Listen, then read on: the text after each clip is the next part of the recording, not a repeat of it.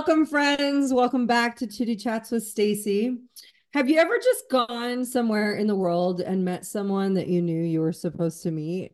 That's how I feel about you, Tracy. I feel like our paths were meant to cross.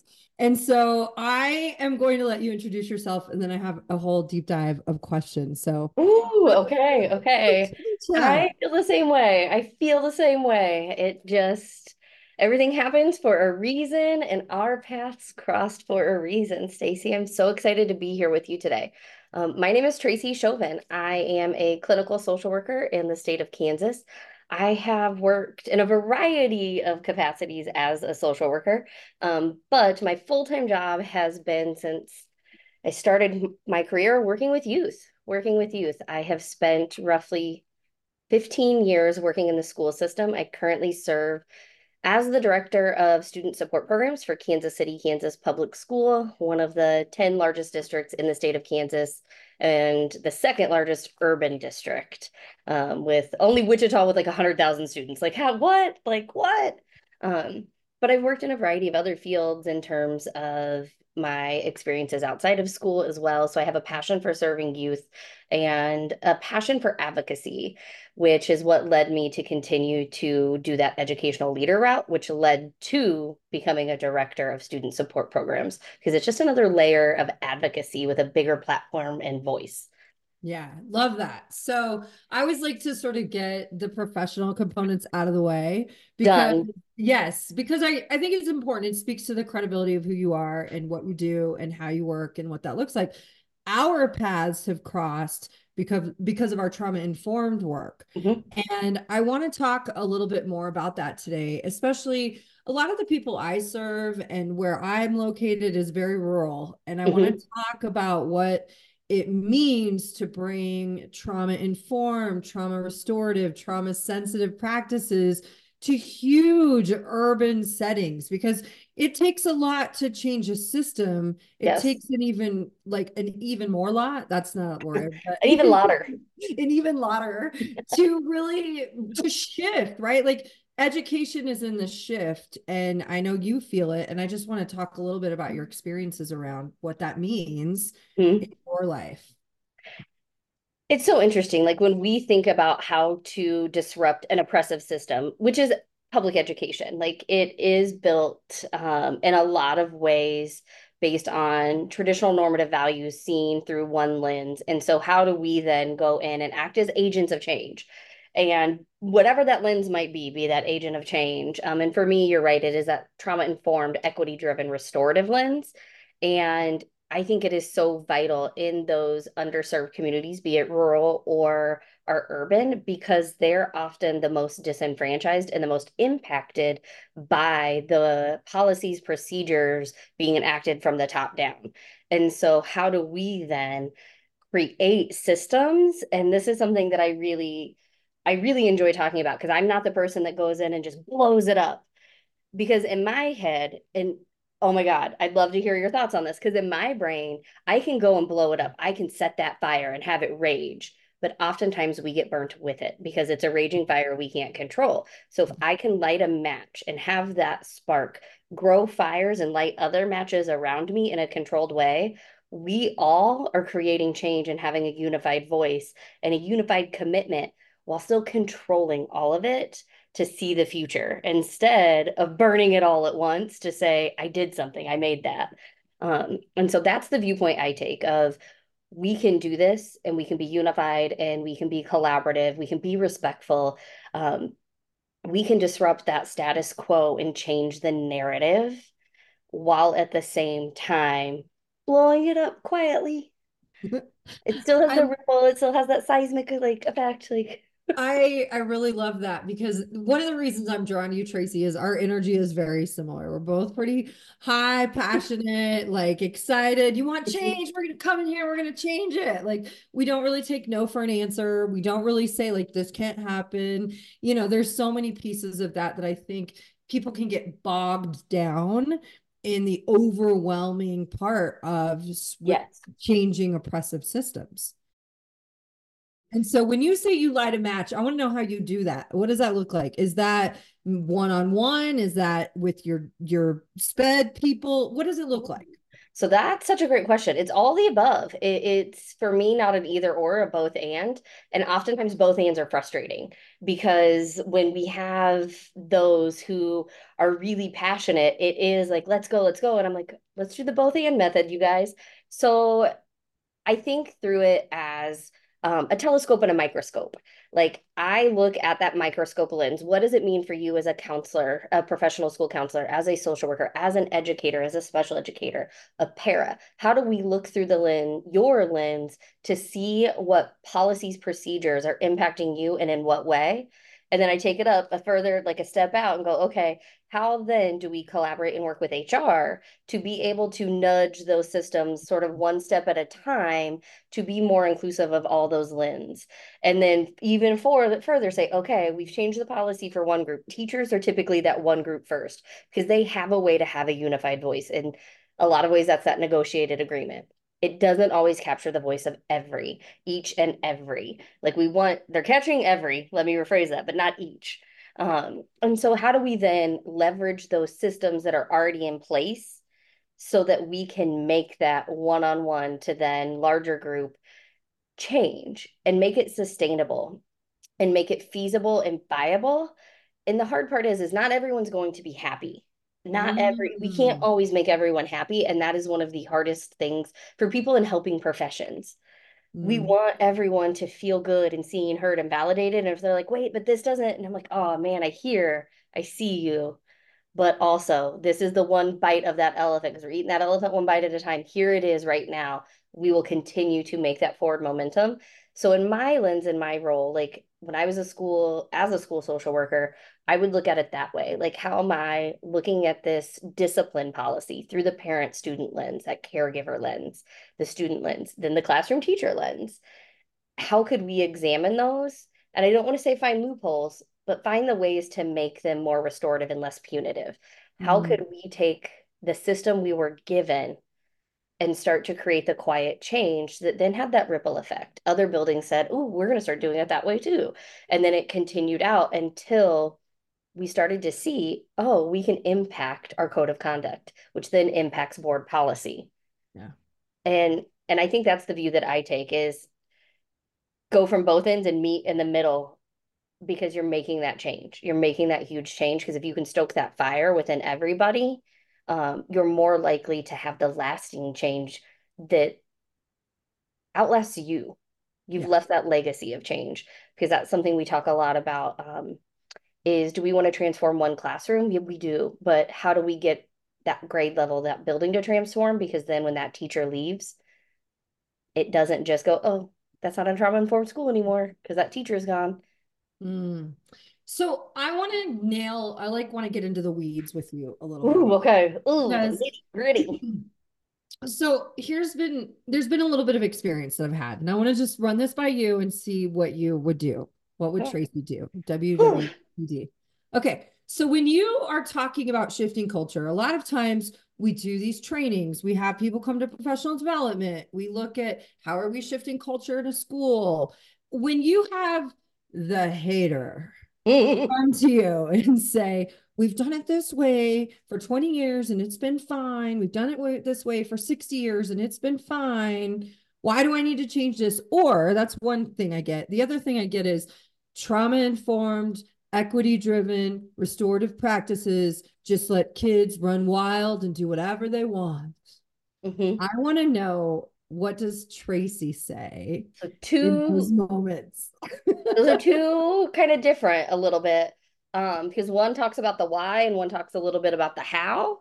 And so the why is I just really talk through about the students we serve because we should be, if we're here for the right reasons, we're rooted and grounded and centered in the community and that Mm, larger community. And that's also part of restorative practices. And so I start talking about that as the why is we have students, and it's not specific to an urban environment either, but because we know that trauma impacts everywhere. That ACEs study was not in urban communities. It was in middle class white America that the ACEs study was done. Trauma is everywhere. So how do we really take it and make it personalized to the person saying, I don't know about this. I've got 25 years. They've served me good. That experience serves me good. Well, how can we serve each other? How can we be here together? And I personally try to take a non-challenging viewpoint, but a partnering, collaborative viewpoint, and just sort of talk through, hey, what are you seeing? And when they start to talk with me and share their anecdotes, they start to have that awareness. Typically, I will say typically, we start to see that awareness of, oh, that's what you talk about. I am experiencing what you're talking about. And I coach so that you choose to change. I Mm. don't make you change because we don't want anyone to comply. I don't want Mm. anybody to just comply. I'm going to pause you there for just 1 second because part of this work is applying it to all humans and not just children and students. Mhm. And I think what you're saying is so critical right now. We don't want adults to just comply either. No, not at all. And sometimes we do have to just say, okay. And that's an interesting kind of dissonance and dichotomy. Is sometimes we do have to just say, okay. And I call that strategic retreat. I don't think of it as I have complied, but instead I'm like, okay, I'm saying okay right now because I hear that other person or that entity or whatever it is not in a space where we can have that open collaborative dialogue. Because when I think of compliance, I then think of cooperation, collaboration. I want to get to that full collaboration, but I have to get to cooperation first. Mm-hmm. And so if I know I'm not in a space with another human that can do that, when we think of dysregulated adults, it doesn't always look like, big, angry. Instead, it's, I'm just refusing. And I have the positional power, so I can tell you, you're also going to say no right now. That's a-okay. I can say okay. That's a humbling experience and takes a lot of vulnerability to do, to just be like, okay. Mm-hmm. And because you have to explain it to others typically. Hey, I went to bat, I advocated. Right now, we're going to say okay. Mm-hmm. And how do we strategically start to be adaptive and find another way to get to that cooperation so Mm-hmm. that we can get to the collaboration stage? So what I hear you saying is that person who comes to you, I call it the hater. Eventually they shift. I want to be really clear about that because I I've love the not haters. yet. Well, let me rephrase. I have had some who've not had the shift. Hard conversations with leaders. Sometimes that shift has to be out. Mm-hmm. We know that every ecosystem has some sort of toxicity, but typically that toxicity can be contained. And we know that ecosystems have that, like literally, okay. But you find ways to mitigate it. In nature, you find ways to mitigate it. And so, how do we mitigate it? And that sometimes is a mitigating measure of we then have to say, I don't know the right time, right place, right fit is happening with us. How can I help you find that? I really Yeah. want you to be happy. Yeah. And having those they're really, really tough conversations. They're hard conversations. Mhm. Again, vulnerable, humbling conversations to say, I'm not the right fit, maybe principal, leader, director, whatever it might be for you. How can I help you get that? What can Yeah. I do? So what I love about what you're saying is that we ask educators all the time to look at individual students and meet individual student needs in really big classrooms. And Mm-hmm. what I hear you saying as a director who's done this for a hot minute is I'm also looking at these individual humans and saying, how do we meet your needs Mm-hmm. in these big settings? And that's one of the reasons I want to talk to you because you are one of those people who lives authentically. You are who you are. And I love that about you. I Welcome. love that. I think it's great. And I think it's important because authenticity means that you're applying what you believe, what your value, what your core system is. I always say trauma informed, equity driven, restorative is a lifestyle. It Mm-hmm. is a practice. I call it my religion. It's a practice of core values. And it doesn't Mm-hmm. mean we just apply it to children, we apply it to adults. I love that. What do you say to the other people who say this sort of value system is letting children run wild? There's no consequences. I think for me, that's a lack of awareness in a different kind of way. And I take that as a reflective moment of if I have people who say that I still don't understand and believe, I haven't done something right then, and showing it to them in a way that can help them to start get some insight. I'm not asking, I don't think any of us are, maybe we do and we shouldn't, and we should be reflective to go 0 to 100, but instead having that critical conversation around how can I help so that we can join this together? What can we do together? Because we Mhm. have that like there's no accountability. We see that because we know that in systems, education specifically, punitive discipline is traditional discipline. That if there is an action, there is a reaction from adults that typically looks like suspension, expulsion. It typically looks like you go to a safe seat outside of my room, in an office, wherever it might be.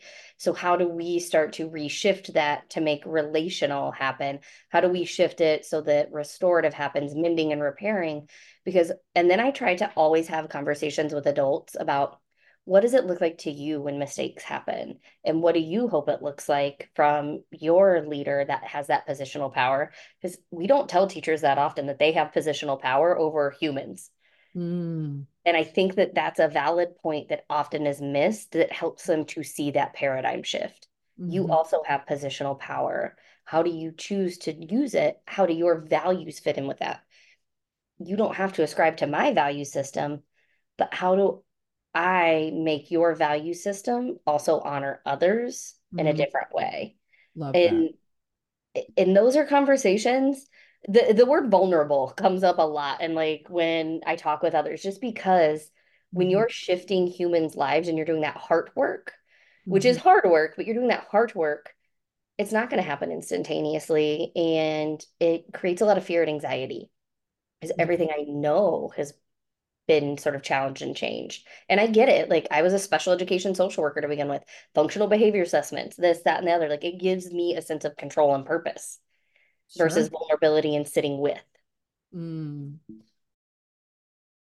When you are visiting schools, supporting your staff, what does that look like? Are you checking in with them about how they're doing? Are Hmm. you, yeah, is it relational? Is it conversational? Is it all of it? What does it It's look like? all of it. So I aim for, and this is me personally, it doesn't always work out this way, because I aim for less than 40% technical. Hey, I came out here for a point and purpose.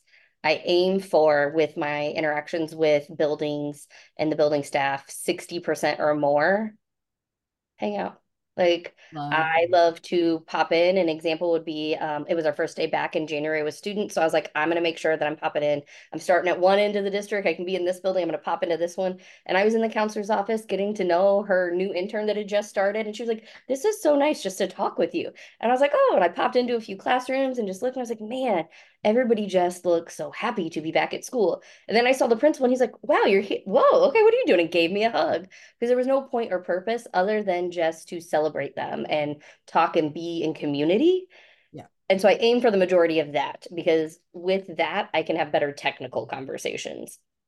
I think that is a critical component because I think as leaders, a lot of times we have so much on our plate, we forget that if we're not putting money in the bank of relationship with the people that support, supervise, consult, whatever, they're not going to listen to us if we don't have that relationship there. And I so it sounds like you're putting a lot of capital in there. And I would argue that you did have a point and purpose. It just was His point different and purpose. Yes, there technical is a text, point and right? purpose, but it's not a scheduled agenda. Like I think would be the Yes, yes. yes. One of the books that for me was really changing, and it is more of a technical book for a non-technical topic, is Better Together by Joe Salazar. And it's all Mm, about building relational trust, and it does focus on teams and schools. And it gives you actual activities that you can do, maybe with your building leadership team, your PLCs, your whole staff, and it really just brings about transparent conversations in a structured way because we know that like structure and routine reduces anxiety, all those things because adults feel anxiety and we don't want to say we do. I really, really enjoy using that just because it gives us a common language. And I know that you can respect that. Like as a social worker, maybe working in fields that we work in, there people are like, oh, okay, there's the social worker coming through, like, okay. And I look forward and try to find ways to have that common language So what was it? 3 years ago, we gave every principal in the district, and some, yes, there's been turnover, a copy of Better Together by Joe Salazar. And that was one of the coaching points myself and some of the other teammates did is we went out and said, hey, how can we help you implement this in your building leadership team with that small group so that you guys feel comfortable then doing it in your larger staff? And the buildings that chose to do that, I have seen that consistent change. So I think the other, and this kind of goes back to the how do you answer and address the like how and why questions from maybe resistors or haters, it's giving them tangible tools because that reduces their anxiety. Mm-hmm. Yeah, I love that. So one of the things that I often try to do when I'm training is say, I'm not here to waste your time. I'm here to give you tools that you can use immediately when you leave. We're not, Mhm, we're going to spend a little time on theory because it's important for you to understand brain development, mental mhm. health, stress, all those things. But then these are the things that are so useful for you. And it sounds like you really value that too. I value it because nobody likes to have their time wasted. Like, let's be honest, time is finite, man. I ain't got all day. Yeah. Yeah. Like, And educators have more on their plate than typical humans. And I find in the schools with the most unhealthy culture, it's this consistent do this, do this, do this, do this, do this. Ask without any like tangible resources. How do we save time? How do we build relationship quickly? How do we get kids regulated more quickly? How do we look at that whole piece of classroom management that really gives, time back? I think that that's the hardest part is there's a couple of things that are hard. We are not a ginormous district by any means, but we have right around 50 buildings. How do I get those relational touch points with 50 different Mhm. teams? I can't. And it's really, really hard. So then you have to tier them. Like, how do I make it into this building so that when I have to have those tough conversations, they have seen me? One of the things that I do, and I don't know if it works, if it's meaningful to them, but I deliberately put on my calendar every single week 15 minutes of intentional gratitude. And I have an entire drawer filled right here with thank you cards. And if I can't find 3 buildings to send something to a staff member, a principal, whomever, to show my gratitude to them and an email that they sent, a conversation they had with me, whatever it was, then I'm not doing something right. So I Mhm. do that because that also allows me to have that relational touch point without always having been in their building. Because sometimes it's this, we're having to do Zoom meetings around like, how do I work with this student and this family or whatever it is? And I can help you thought partner on the spot, but I don't have to drive the 25-minute drive to get to that side of our county coming from actually the opposite end because you know what I mean? And so, Yeah. how do we build those intentional touch points in that people Mhm. can find meaningful? I think is a huge part of navigating, facilitating change in large systems that Love that. oftentimes is overlooked. Love that. So I want to speak to a couple things. One, some people have been so resistant about Zoom and this sort of thing. And one of the things I've said is since COVID, we actually can utilize it in that really connectional way where Yes. you're driving less, you have more time to connect in this way.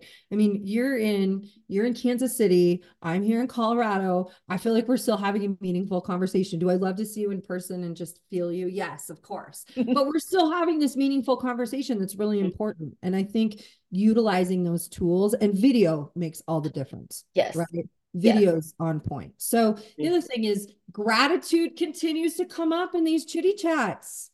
It's so interesting that that is a theme in every area with every human that I've talked to.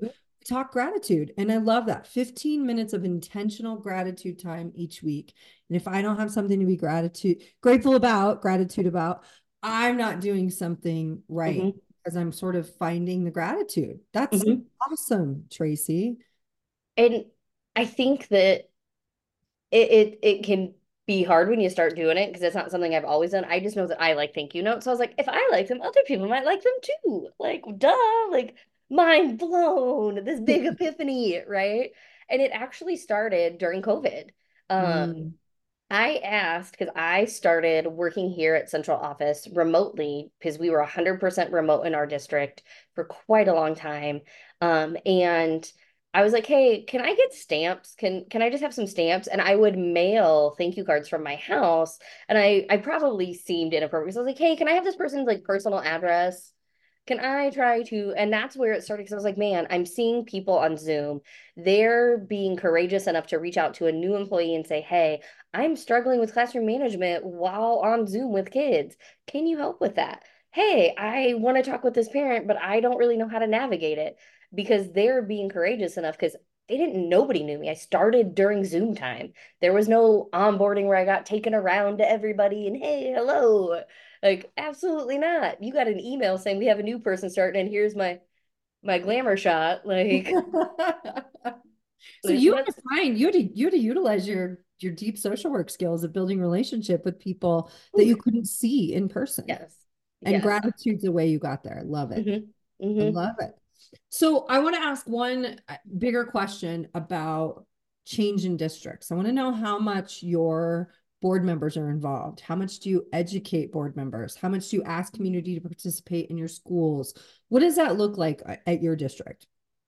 So that's an amazing question. It is a multifaceted question. So we have unwavering board support. Mm, It is huge. So we get a really awesome, gracious grant through the Wyandotte Health Foundation. And one of our board members also serves as an employee at the Wyandotte Health Foundation. So we have a natural tie-in in that way and an advocate, and a voice in the work.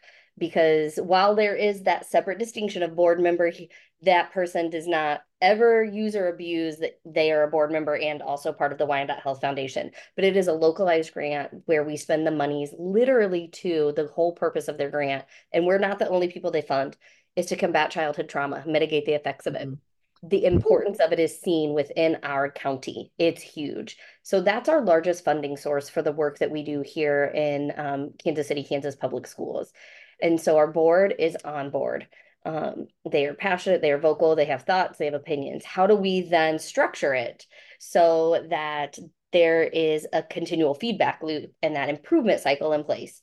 That has been a slow journey because our journey was a cohort model where we started with like one feeder pattern, getting trauma teams in place, giving them some universal training, going to another feeder pattern. COVID hit, stalled us a little bit. We adapted and went virtual for our like 3 day intensive summit for these trauma teams. And then we realized that trauma teams weren't fully sustainable in each of our buildings, um, budgetary wise, because mm, we can't pay people extra duty at the level of 10 people per building with right at 50 buildings or 8 to 10 people. So, how do we make this as meaningful as possible by building capacity out? And we got really, really good response from the Wyandotte Health Foundation of how do we shift this to having mm, a resilience coach embedded in each building. While mm, the trauma teams were handling some stuff, we weren't able to really saturate them with tools and skills and knowledge. And now with a resilience coach, we've shifted. They meet monthly, they get coaching, they get support. We look at outcomes, we look at how what they're doing, what they're sharing is having an impact. And mm, I have to give a huge brag and shout out. That's an extra duty for them. They still are full-time educators, social workers, counselors, special educators in their building. And so the board fully approved shifting that. Um, Additionally, we had a big shift and we're continuing this big shift of ESSER funds were really, really poured into restorative practices work mhm, and having cohorts of schools. All of our high schools and middle schools now have been tier one trained. This was a big win of that systems of how does the board, the superintendent, and our leadership view what we're doing? Our ISS monitors shifted into restorative justice facilitators. Oh, I could cry tears of joy.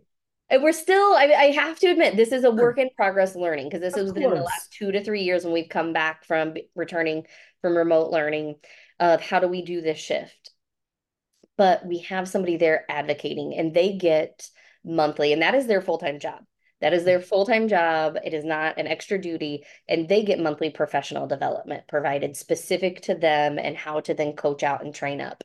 We're still, again, we have to finesse and Sure. finagle. We're changing generations of the way education has been Yes. done. It's going to And take time. and then like so that's sort of like the human aspect of it, like personnel and shifting. In the last 3 years, we have slowly started to shift and seen such great response with our code of conduct being more restorative. It is hard. It is very, very hard. One, we have laws that say, like, if this, then this. Those are laws. We can't circumvent laws. Yeah. But we have a restorative education program. So, in lieu of a long-term suspension, they can go for 45 days to this restorative education program and learn some skills, get saturated with that social emotional wellness piece, Yeah. um, and then return to their home school or set up a plan that they might go to maybe a smaller learning environment of our non-traditional but comprehensive high school. Mm-hmm. That might be the best fit for them. We help that 45 days lets us figure that out. So we have that. We we're trying and getting such good support. It's hard. And I never want to say it's not. Like, this is the glamour shot, glamorized version of like, wow, celebrations. It's really, really hard. It's really, really hard to say, I need a break. But the only way to get a break from a kindergartner, first grader, third grader, early childhood student who in theory is assaulting us, they're so dysregulated and don't have the tools yet that we're being bit, hit, kicked, head butted, like all Yeah. these things. And the only break we can get is to suspend, but we're saying we don't want to lose the connection with that student or that family. We want them to stay and be with us. Adult wellness is paramount, but how that's a conundrum. And that's always the lens we're trying to look through. And that's the number, I would say the number one thing I hear, especially at our early ages, that early childhood through third grade. Yeah. It's hard. It It's is so, and I hard. don't have an answer to it all the time because it's saturating with skill teaching, but our brains, like the little brains, like, Yeah. I feel like I could talk to you for hours, Tracy. I have like 400 other questions, but I want to leave on this question because I think you and I'll have another conversation. We'll have another chitty chat at some point. okay. I know Um, it sounds like, man, we just scratched the surface. I feel like I we, know. I didn't even realize what time it was. I enjoy you Well, so much, I Stacy. appreciate you taking the time because this has been my experience with you, Tracy. You are just this deep well of so much goodness. And so when I listen to you and I'm talking to you, I just learned so much from you. And here's my last question. When it's hard, how do you keep your match lit? Something I'm really, really passionate about that I don't know that we all, again, always talk about are the facets of wellness. How Mhm. am I being intentional with myself around those facets of wellness? Because you only have so much to give.